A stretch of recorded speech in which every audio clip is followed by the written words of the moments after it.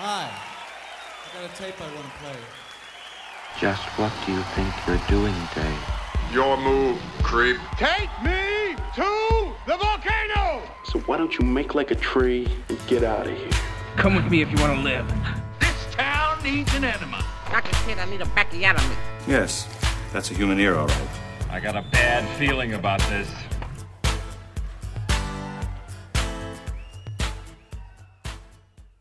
So it's come to this. It has finally come to this. Here we are. I've been waiting for it to come to this. This particular one has been in the making for a little while, right? I've been dying to see this. I feel like we were supposed to see this movie a year ago. I think like 2 years ago. Is it? Yeah, exactly. I'm Eric. I'm Charlie.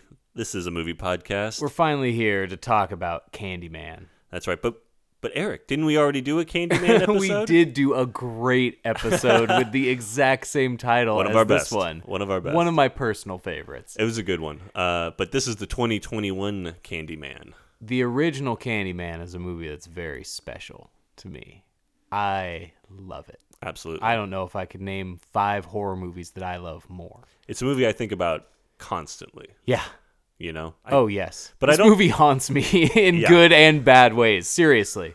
Yeah, but I don't think about the original Candyman for its... I don't think about like the social issues it brings up. I think about the performances, the gore, the music.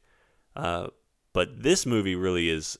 This movie tackles it from a harder social aspect. But when we did, that was only 2 years ago when we recorded the original Candyman, and I think both of us were picking up more than we had picked up on it when we saw it as teenagers. For sure, definitely. This story of a white woman and the privilege invoked in going into Cabrini Green uninvited to, like, it's a National Geographic expose on there. Right. I wasn't picking up on those kind of lines when I was 11 years old and seeing it when I shouldn't have been seeing it. Yeah, we definitely picked up more on the aspect of Cabrini Green, this project in Chicago that is notoriously, violent and poor and all of the bad stuff. Right. And how... The place that I thought was so scary that it couldn't have been real. Right, exactly. When I saw it the first time. It wasn't until I saw Hoop Dreams, which was a documentary. I had no idea it was a real place. Yeah. That made Candyman so much scarier to me. But yeah, seeing it as an adult, you realize it's not a place that just became this way. It was made like this, and you see all the... It was made that way, and it was cut off from the rest of the bigger community. Right, and exactly. it was left there to die and just kind of rot and decompose. And guess what? It did. And it did. And now it's 2021, and those towers no longer exist there. Yeah, the towers are gone. That's crazy. The row houses are somehow still there. Yeah. Which feels insane that hasn't been bulldozed and gentrified, which is a lot about what Candyman 2021 gets into. Yeah, I really like that this is a movie that takes place in this time. It really takes advantage of this moment. Even though it seems like maybe it was written before all the George Floyd stuff, it's echoing all of that. Yeah, well, the movie starts with a 2019. Well, we get a 2019 when we come up to modern. Yeah.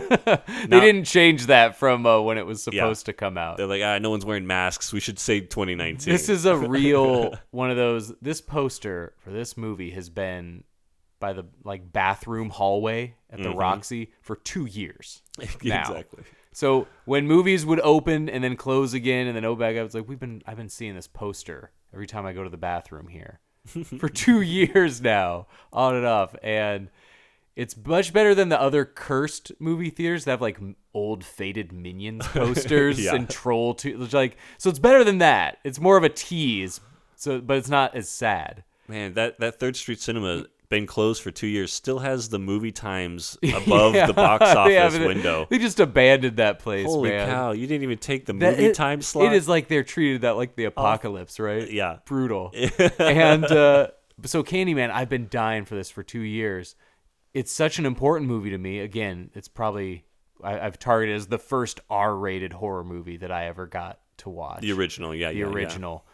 And it's stuck with me ever since. And the movie holds up incredibly. Not only one of the most amazing movies to look at, the way Virginia Madsen looks, the way Tony Todd looks, the way the scary scenes are shot, the music by Philip Glass is unlike any other horror score. It's a unique, incredible movie. And you know what? This movie sets out to do its own thing while keeping really close to the lore of Candyman and expanding on the lore of Candyman in ways that I thought were cool. Absolutely. Yeah, this is an actual sequel, yeah. not a remake or a reboot. Yeah, this is just like the Halloween where we ignore, Candyman 2 and 3, and we just go straight from 92 into 2019. And we learn that it's like a repeating thing, this folklore that goes back through centuries. And the way the movie takes the Candyland myth as a cautionary tale of what could happen, not just to like scare kids, but seeing it happen to people from the neighborhood, who were used as an excuse and a convenience and turned into an urban legend. And the way they make that real is so scary. I was eyes wide open, intense through so much of this movie. Yeah, this is a really intense movie. Yeah. Kind of scary. I mean, it's scary. Mm-hmm. Good kills, but yeah, the way that they could incorporate the history of Candyman and, like you said, expand on it. This isn't just one guy in the 1800s who was tortured and killed. Yeah, and this comes is not back. just the Tony Todd, Daniel Rebetau. This is like the repeating nightmare. Every town had its own Candyman. That keeps Every popping era up. had its own Candyman. These are more and more men. These are from lynchings. These are from these locally, truck draggings. Right. All these things. They're really clear about what this is, and these ghosts from the past. These urban legends that a guy in your community gets dragged by a truck, and then that's a thing to scare kids. Don't ever go over there. You want what happened to you? What happened to Sherman? It's a scare story, but it's real.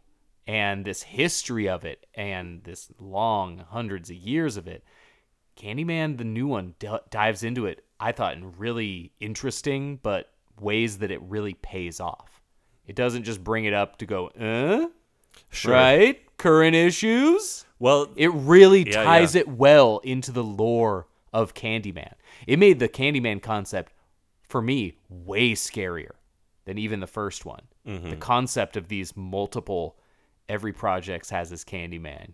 Candyman's what you use to get by, to scare people enough to survive. And I thought it was so effective in the way they presented it. I was into it. Couldn't agree more. Yeah, we start in the 70s where we see a guy in a fur coat with a hook for a hand, known as the Candyman, but he's a real guy living in the walls, and he gets is suspected of poisoning his candy, and so the cops basically kill him. Yeah. And then you get introduced to this idea that the Candyman is this thing that returns to take on many forms or to represent many of these kind injustices. It's kind of like that. It's all the local fear, whatever that is. It preys off that fear. And is it an urban legend, or is it just scary enough to keep you honest? I mean, I'm of the mindset, I'm a person who weighs out logic and consequences a lot of the time. I'm not going to say anything to summon anything, ever. I'm not going to recite an incantation. Yeah. I'm careful when singing along to black metal music. I'm not going to say someone's Don't play name that shit backwards. I'm not going to say someone's name into a mirror any number of times. No. What's the point? Not 2, 3, What's 4, the point of or messing 5. around with that? Why? I love What's how the best thing that can happen to you? This movie really does also harp on some of the original stuff to like the nth degree. Yes. As far as number one, people saying Candyman in the mirror happens a dozen times. Everybody's just teasing movie. each other with it. Is that what couples joke about at home? Do they sit at home and joke about summoning hook murderers? I do not get that part of the Candyman. We open in present day with like a dinner party where they're drinking wine and talking about wine, and our main characters are an artist and an art dealer, boyfriend, girlfriend. Yeah. And then halfway through this dinner party, the guy just goes, I want to tell a scary story. All right. Exhibition or exposition time. Yeah. But we get let in. So we get our legend told. But yeah, it's just funny how it's like now everyone's got to do this Candyman in the mirror.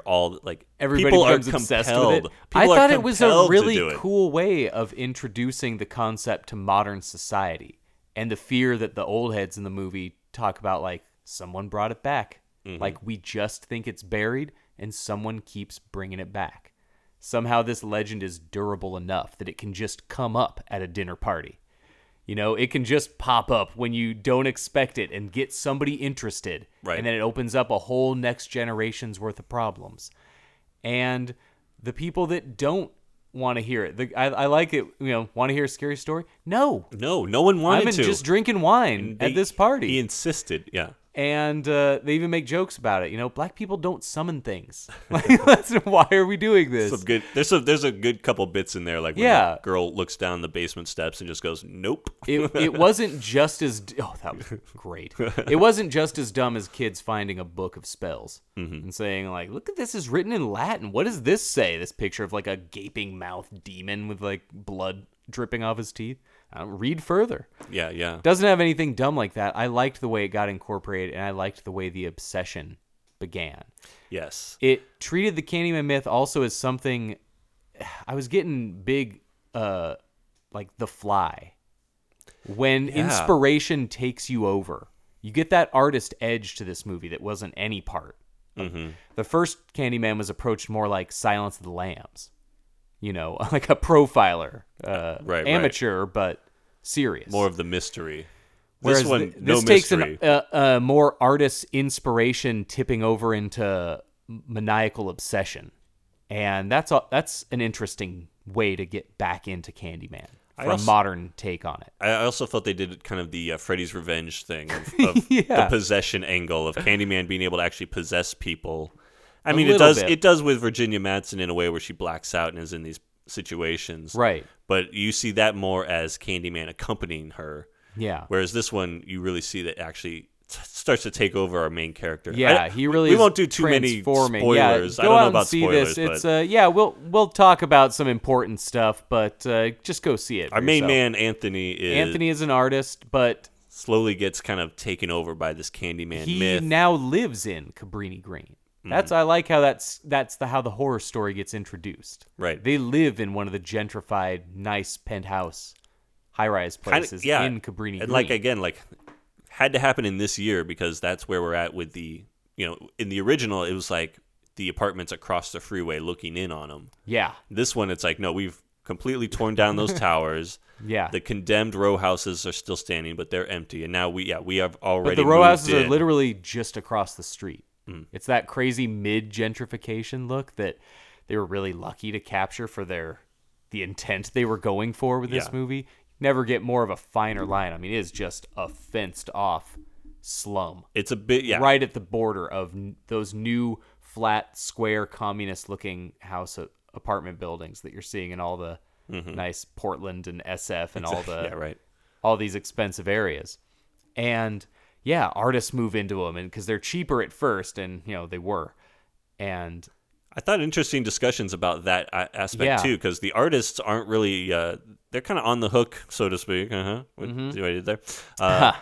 As far as their role in the gentrification, like the artist is not the good saving grace guy that comes in and makes something better. It's like they there's a good conversation about their role, everybody's role in this. Everybody's role in it, and it's approached from an interesting enough angle to keep the horror in check. And I loved how the folklore kept getting brought up. I loved the opening scene introduction where we see our first Candyman. It is not Tony Todd, that original, pianist who had an affair with a the 1890s with original a Candyman. lady. This is our 70s. This is the 70s one, Sherman. Yeah.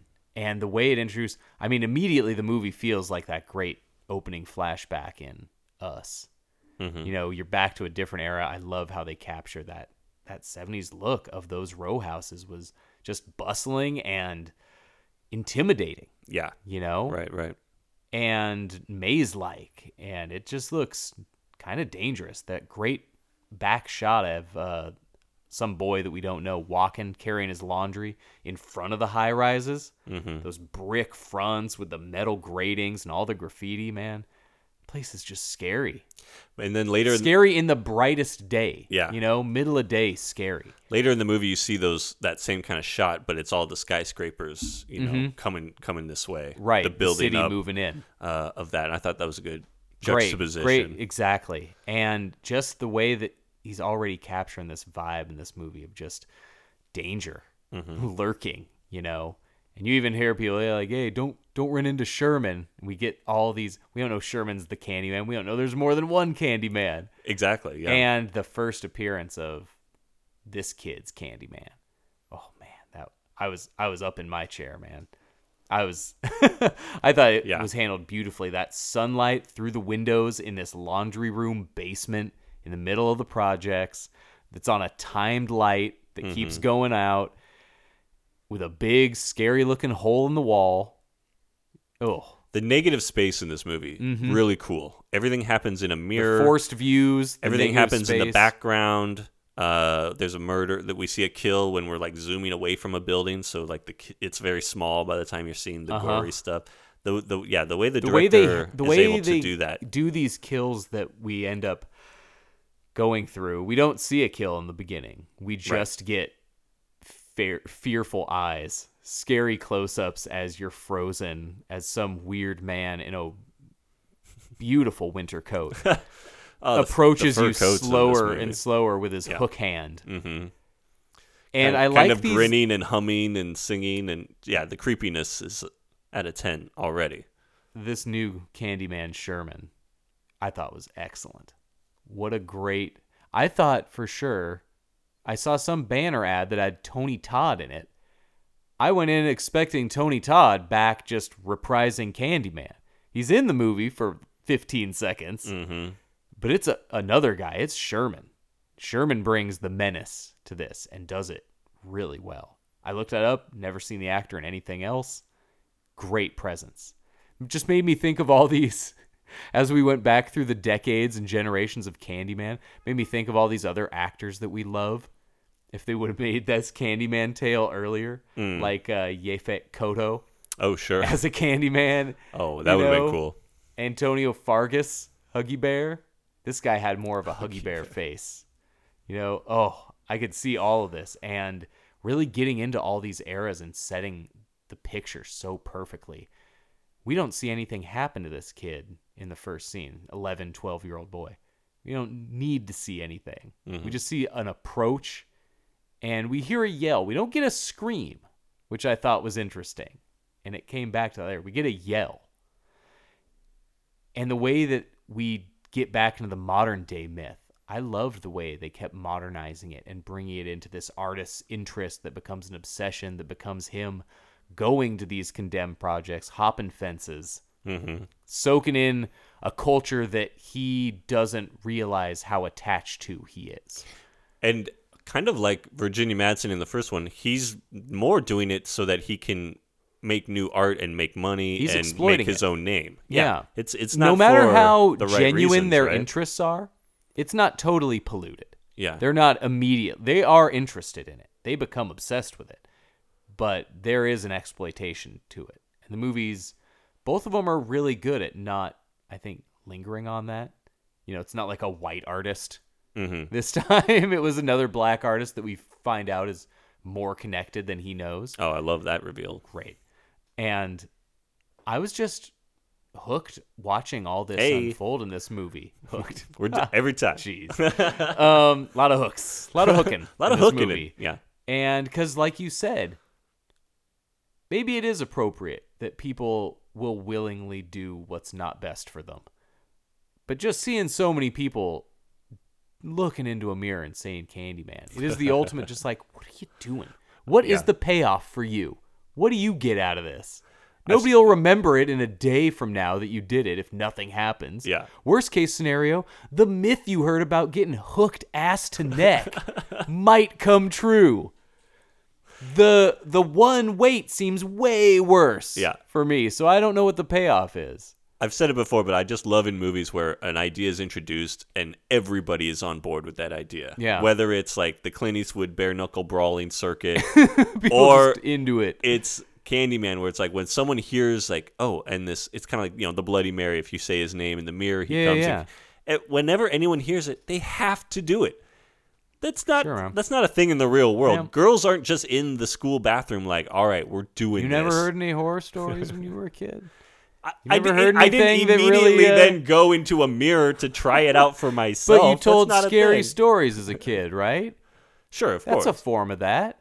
You're not invoking any spirits, but you're scaring, you're putting each other in positions where you could piss yourself at a slumber party. Yeah. You don't want to do that, but we all did it.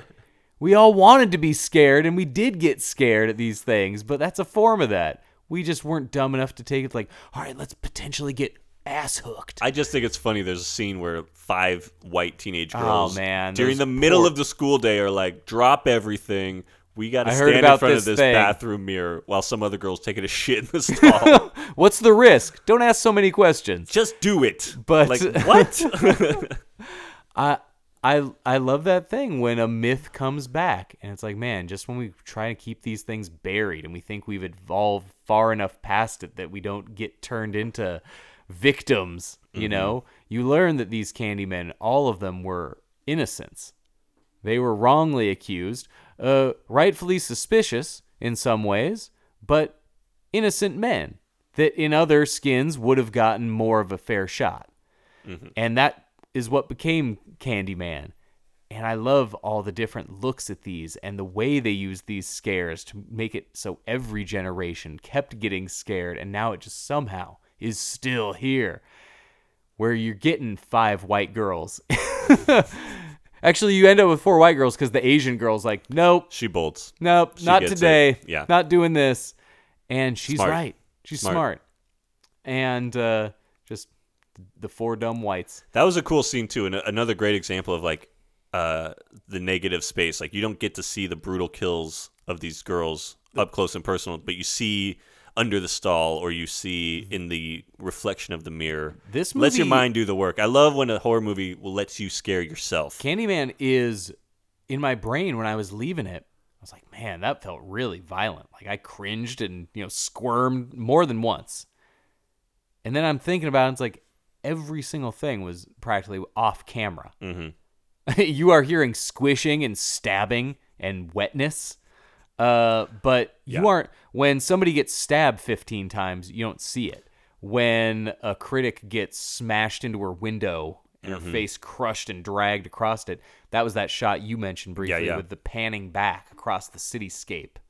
You're going away. I almost didn't notice it because I started looking at all the other windows of the building, and then all of a sudden I'm like, oh wait, shit, what's going on? It's not like she gets punched through the window. It's going on almost in the background. You're seeing him in round corners and in mirrors. He's back. He's on the fringes again. He's in the walls. Oh man, the hallway shots in this movie. So many cool, tight, claustrophobic shots following this guy around like a curved hallway, or just some really cool stuff. A lot of peeks around corners and exactly trips inside of dark buildings and flashlight. There's a scene where like getting chased in total darkness, but you just see like the flashlight. Good use of darkness, twice. like you said, the negative space here and the stuff you don't see. You see a couple of throat slashings, but so much of it is either off camera or way in the background, so you just see vague body movement, slashing. And it's so effective though. You feel like you're seeing something so violent.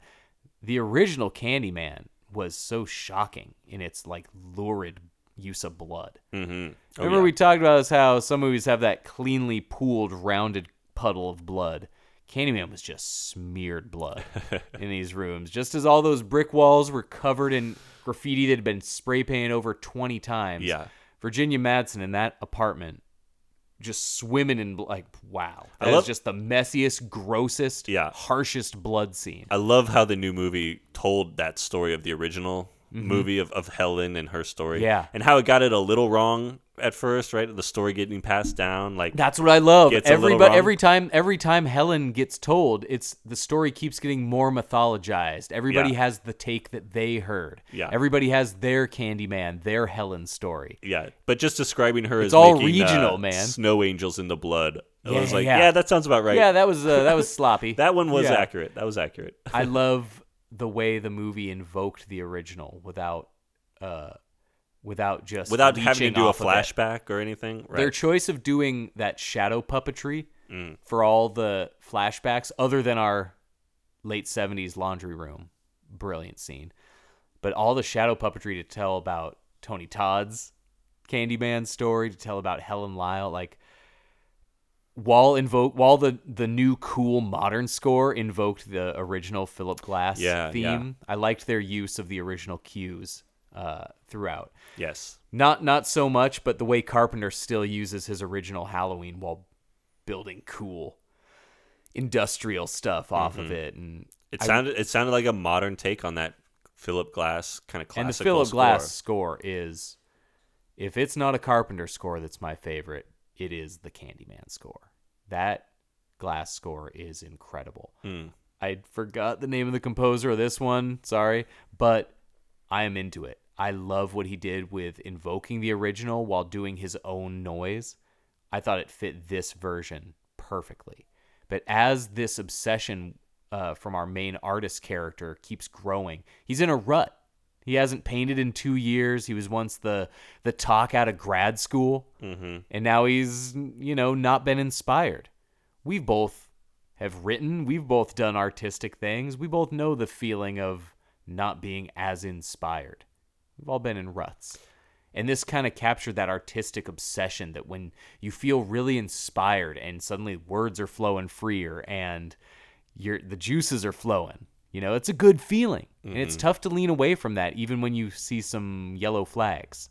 Yeah, I also like that kind of no one gets it when he has his inspiration. Yeah. And so he's kind of left like, don't you see? Like, it's so obvious. This is this great thing, and no one else. He's is really like having to convince people because nobody else is seeing it the way he's seeing it. Yeah. And I liked that kind of spiritual tie-in to original Candyman. That way Virginia Madsen became kind of obsessed, and her friends were noticing her kind of tipping over. It's a movie about addiction too, in that kind of way, and just the drive, and that's why all the super nods to The Fly of this wanting to know more, wanting to get deeper, and not realizing you're consumed until you're already consumed. That's a thing that can happen. Yeah, and seeing a body transform through gore. Some great body gore. Really, it really goes effects. Like 1992, like horror sci-fi gore with a lot of the practical effects. A lot of body transformation stuff beyond the point where any normal man would have gone to a doctor. Oh my God, the whole movie. I'm like, dude, make some time out of your day for this bee sting. The bee sting is now up to your elbow. Yeah. Like, you should go. Oh my God. Take a time to go to urgent care. I mean, that's a thing you see in so many movies and like sci-fi shows of just like the guy whose fingernails are falling off and he's like, ooh, this is bad. Yeah. Is this bad? This is sensitive. This seems bad. Yeah. That's part of the horror of The Fly is just watching Jeff Goldblum decompose and talk himself into repeatedly going like, this is cool. Like, this isn't bad yet. Or just like, interesting. Yeah. Interesting. Sure, I have to spit on my donut first. Right. And that's, this guy is feeling more, as he says, clear-headed and inspired than he's ever felt. He's been more productive than he's ever been. What he's working on, we don't quite see all of until later. Yeah. Until that's revealed. And, but he's more inspired and more interested in something. And I think we've all been through that, creatively or other, where something interests us a lot. And it's exciting to have a new interest, a thing we want to learn more about. If it's a filmmaker we want to see more of, an actor we want to see more of, an author we want to read more of. That's exciting when we like something that much, to want more of it. And the way this guy gets interested in the mythology of Cabrini Green and running into an interesting stranger who lived there before when the high-rises were still standing. The laundromat guy.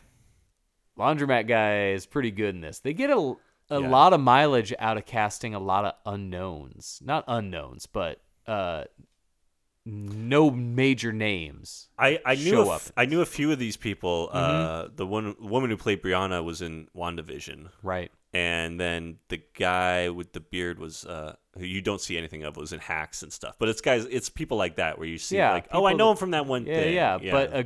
But they all felt like enough of their own thing, so they all fit into this movie really well. Yeah. And I liked his journey of artistic obsession where he's in a rut, he's in a slump, and then he gets not just dollar signs in his eyes, those are a result, but that creative juice, that like, oh my God, this is what I've been wanting. This is the project I've been waiting to inspire me, to get me doing this again.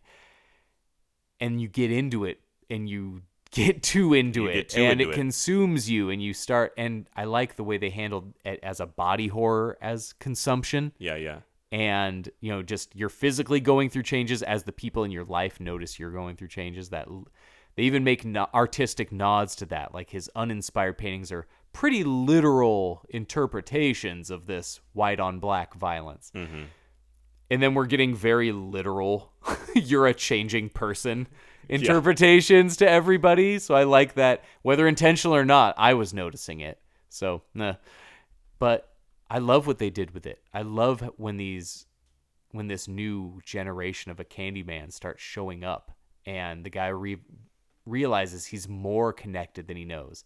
That's a whole third act I did not expect coming. Absolutely. Until this guy finally visits his mom, which we've heard about his mother in several scenes of this movie, but we don't recognize the connection until this guy opens the door and visits his mom, and I immediately know the connection to the original movie because the actress Vanessa Williams is in the original Candyman. Yes. And looks exactly the same in the new Candyman. This woman has not aged a day. It's insane. It was unbelievable. It blew the whole game. I immediately knew what this big, amazing twist is. So spoilers ahead for where we end up going with this really well done take on extending the mythology and how it gets to a new generation. When we realize that this is the baby that the stories get so mixed up that happened to Virginia Madsen's character. Mm-hmm. I love the way they tied it into that original story and said, like, you can never escape your roots. Did you see that? I thought that might have been a possibility about halfway through the movie. I was like, I wonder if he's... I honestly was not thinking about it. It did not cross my mind. Cross your mind. I know the clues are there now, going back and seeing it. Like, I know they're there if I knew what I was looking for, but I was not thinking of it until I saw who the mom was.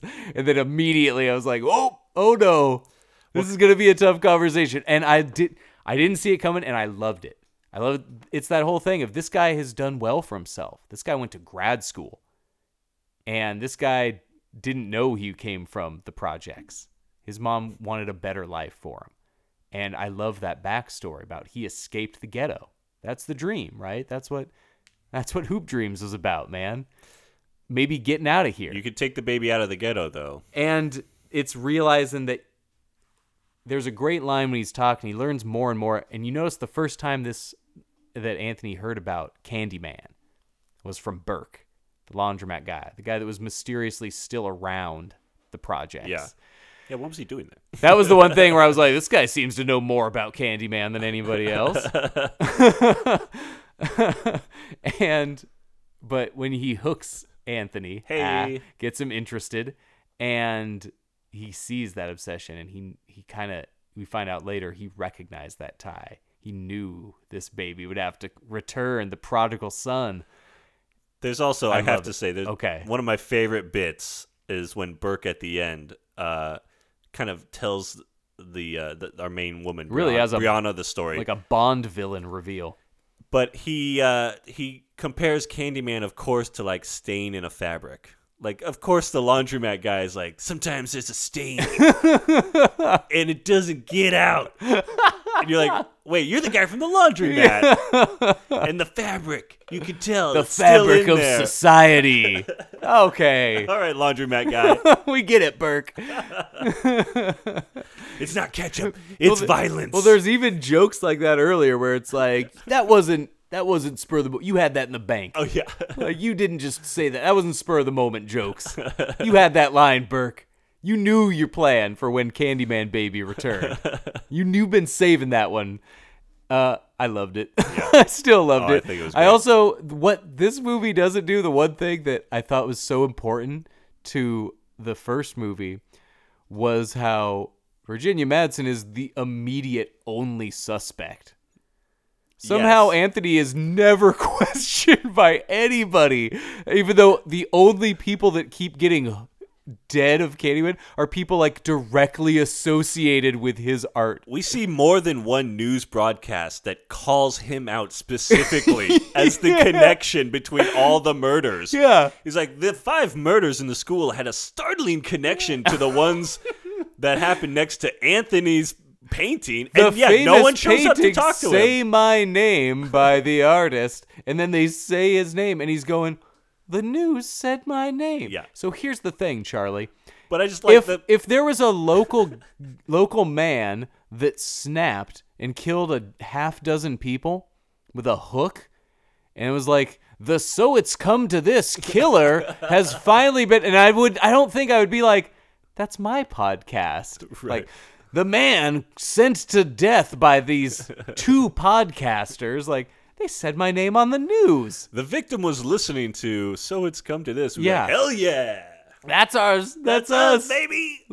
Man, getting that bump. any publicity No, but is just- good publicity. Yeah, just the fact that several different television stations have like made this connection on air, and no Yeah. cop ever comes to talk to him. And he's Like, doing stuff like knocking over chairs to run out of dinners.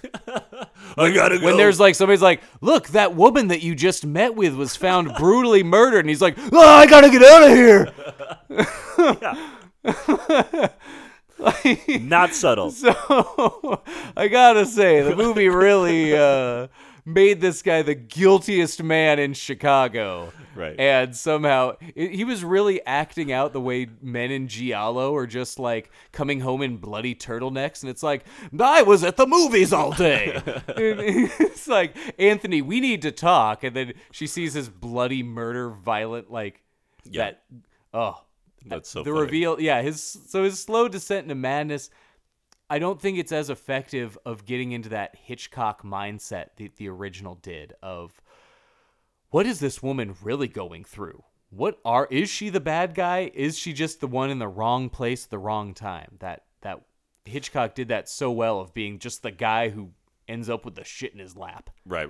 You Yeah, know? that's what I mean. Like the first one is like a mystery, like you were saying, a procedural. Yeah. Like you're trying to solve the mystery. Yeah, This while this you're one's seeing a not really person mystery. delve into obsession because they're getting into the head Yeah. of this community. And this one, Less of that mystery, but more of the social commentary, Mm-hmm. connections to current issues. they're more overt. The Yeah. ones in the original are definitely there. Yeah. But they are not as, say, you don't see anybody with a Black Lives Matter patch.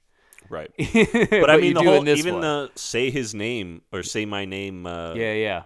tagline, it's like, wow, that's the exact like tagline that was used in so many of these Black Lives Matter All of them. movements.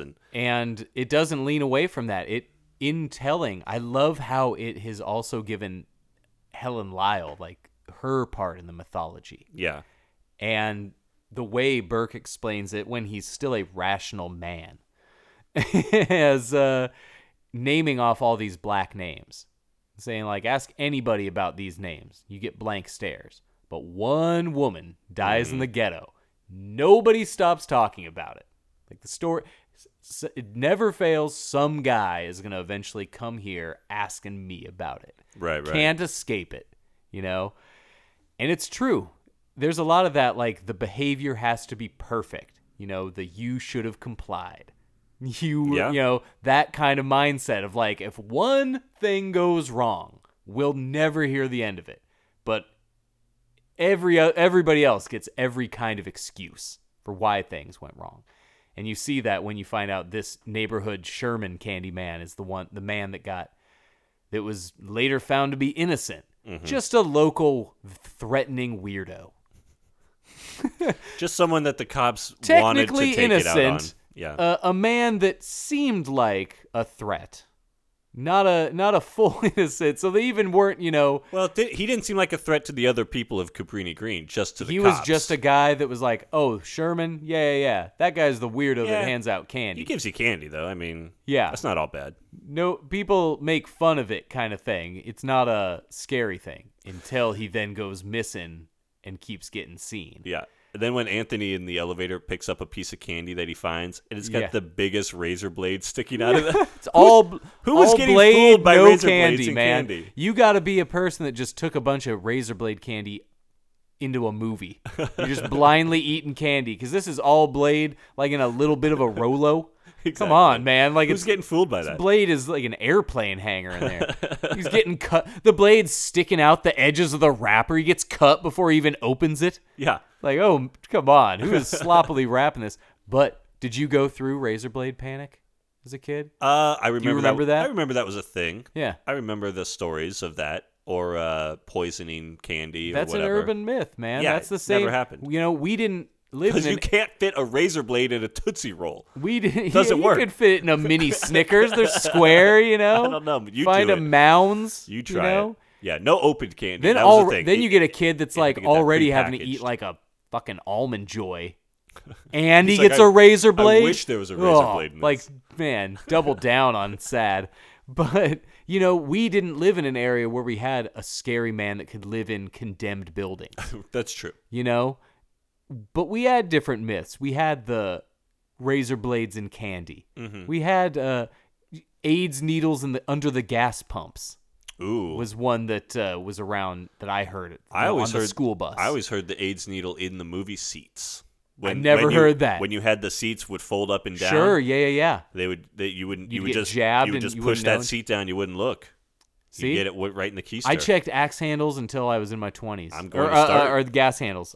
I swear. You know what I do now? I check the skimmers on the ATMs. That's the new the new urban legend is they're gonna steal your debit card Oh my information God, at see? the gas pump. They keep procuring It keeps happening. There hasn't been a time in our life than more people have been sucked into legends and myths. You know, just something they heard, something they read about, something told them. And, you know, Candyman shows how organically those kind of things can spread and how scary the legends could get twisted into as the story, you know, as somebody uses them more as a scare story. The way that they kept having a story get told a little bit differently. I love that. The way the legend, like you said, AIDS needles on the gas pumps, AIDS needles in movie seats. Neither of us heard of the other one until now. And we grew neither up, probably existed ever, right? Neither happened, I assume, and we grew up 10 miles apart. We're already getting different Yeah. versions of this myth. And I love that. I love the lore of all the Candyman, all in their great Chicago heavy coats. Oh, I love these. Like they're all, look, the big fur collars. We still got that. Love the costuming on this. And I just loved it. I loved the ways it connected to and showed how you can escape your past. The present it's different, but Burke has this great line where he says, you know, they love us for what we do. They don't love us. Yeah. When he's telling the tales of all these real men who became their Candyman. This talented pianist who they loved performing for, you know, this portrait artist who painted these beautiful portraits for the elites. They loved his work. But the second he tried to become one of them, that's when he got tortured, beaten, arm cut off, bees dumped on him, burned to death. The bees, man. That's tough. Yeah. Yeah, but you know, and you hear that term of generational trauma and all that, and this movie definitely has that message of this is so wrong what has happened to us that it never goes away, really. Yeah. And you get these different households you grow up in, the different things you're scared of, the different personal fears due to just where you ended up. When I would drive with one of my friends, my buddy Carlos, show legend, the guy I watched Candyman with when we were 11 years old. Of course. We went by a graveyard and he said something like in Spanish. And it's like, you know, just something that his mom would do or his grandma would do, pretty sure. To ward off, you know, a spirit. Yeah, when you don't just follow drive me. by a cemetery. A thing that I had never crossed my mind. Just because of, you know, whatever gets passed down through my family and where I grow up and what you hear on the bus. And it's just cool how close we can be, and we all have these legends. And the way the Candyman legend is handled here, I think is pretty impressive. I think they did a real justice to the franchise. I think this is... I'm a fan of the sequels, especially 2, but this feels like the strongest part of the franchise outside of the first one. I thought this was really great. I thought it was good. I did not think, where we've all had these other modern horror movies, it's not rare that we get modern horror that touches on current social issues. We've gotten it a lot lately. Sure. And some people have complained about it. And some movies that I am enjoying the way they're bringing it in, like the newest Black Christmas, they don't follow through on it. And it becomes more of a, oh, you're just saying it to say it. You're just bringing it up because it's current and relevant. This movie does something with it and does something that I think, actually has something to say and says it pretty well. You don't know that you're going to become the next victim.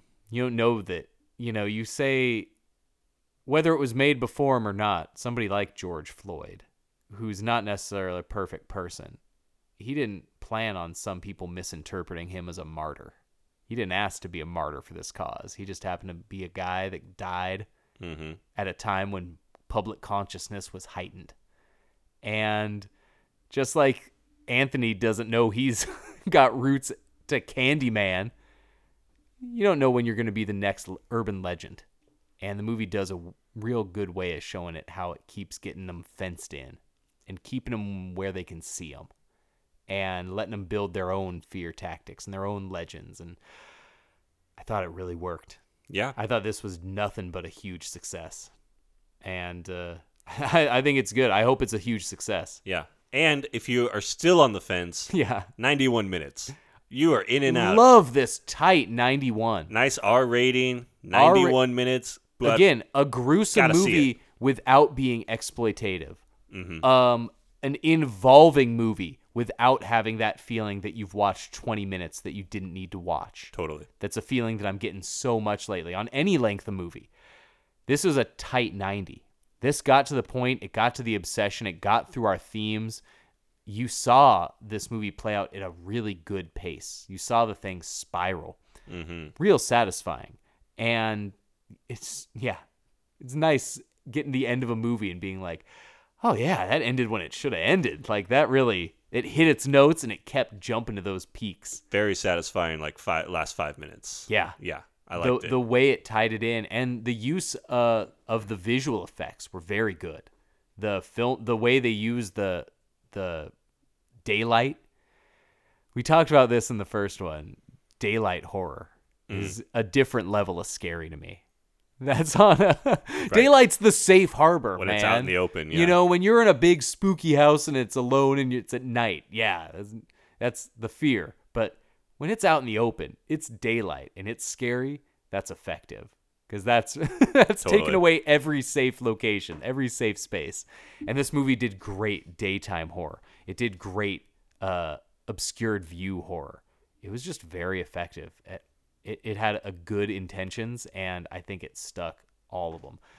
If you ignore the silly stuff like this guy somehow never being a suspect, right? That kind of thing, honestly, I think I would rather have that just skipped over than adding 15 minutes of movie of some to detective, him being grilled by cops. I kind of like that decision. I love how it was used in the first one because it really heavily played on that thriller mentality of, did she do this? She seems very guilty, but it's plausible she's being set up for this. This movie just skipped past that. And that's cool. That's different. And it allowed the movie to peak in a different way. I loved it. I know some people, I think it's getting some pretty mixed reviews. Loved it or hated it kind of things. But I loved it. 100%. Yeah, I thought it was great. Good scares. Yeah. Good commentary. Sometimes a dumb white guy like me needs to be hit over the head with this message to really sink it in. Sure. And I think this movie did just enough to really sink in the full totality of this history and how it still perpetuates and how it's still scary out there for people who don't look like me. Yeah, and it's I thought it blended it really well. Yeah. I thought they did a great job of blending that modern message. The same way a movie like Get Out and Us are doing. That's why I went into this with high hopes because, Jordan Peele at this point, if his name's on the writing credits for something, I mean, that's a pretty good seal for me. This guy seems to get for me at least, how to blend these modern elements into current horror. I've been nothing but into everything he's done for the genre. I'd much rather have a zillion Jordan Peele TV projects than Ryan Murphy projects for someone who's getting paid good money to make modern horror. This movie looked great for its $25 million budget. This movie looked beautiful. The director, Nia DaCosta, she's about to do her next movie. It's going to be a Marvel movie, of course. They've got her on the Marvel train. Always. Anytime an acclaimed indie director makes a good movie, they're like, get her for the Marvel. Yeah. If you can make a movie for $20 million, you get a Marvel movie, man. That's your next step. Good for them. Yeah. You know, c'est la vie. But come back to horror when you're done. Yeah, please. I want to see more of this. I know Peele was originally supposed to direct this, but plans change. I love what he brought to it. It had the same tones. It even got the girl from Us. It was so good. That carnival, you get that brief shot of our art dealer as a girl, as she already witnessed her father. Her artist father commit suicide, and now she's witnessing her artist boyfriend driving himself to madness. I love the way they made those connections to these things that haunt us, to these legends, and you know, these things we can't escape no matter how hard we try. These things that have to stay with us because people won't let us forget. I thought they nailed it. This is a great movie.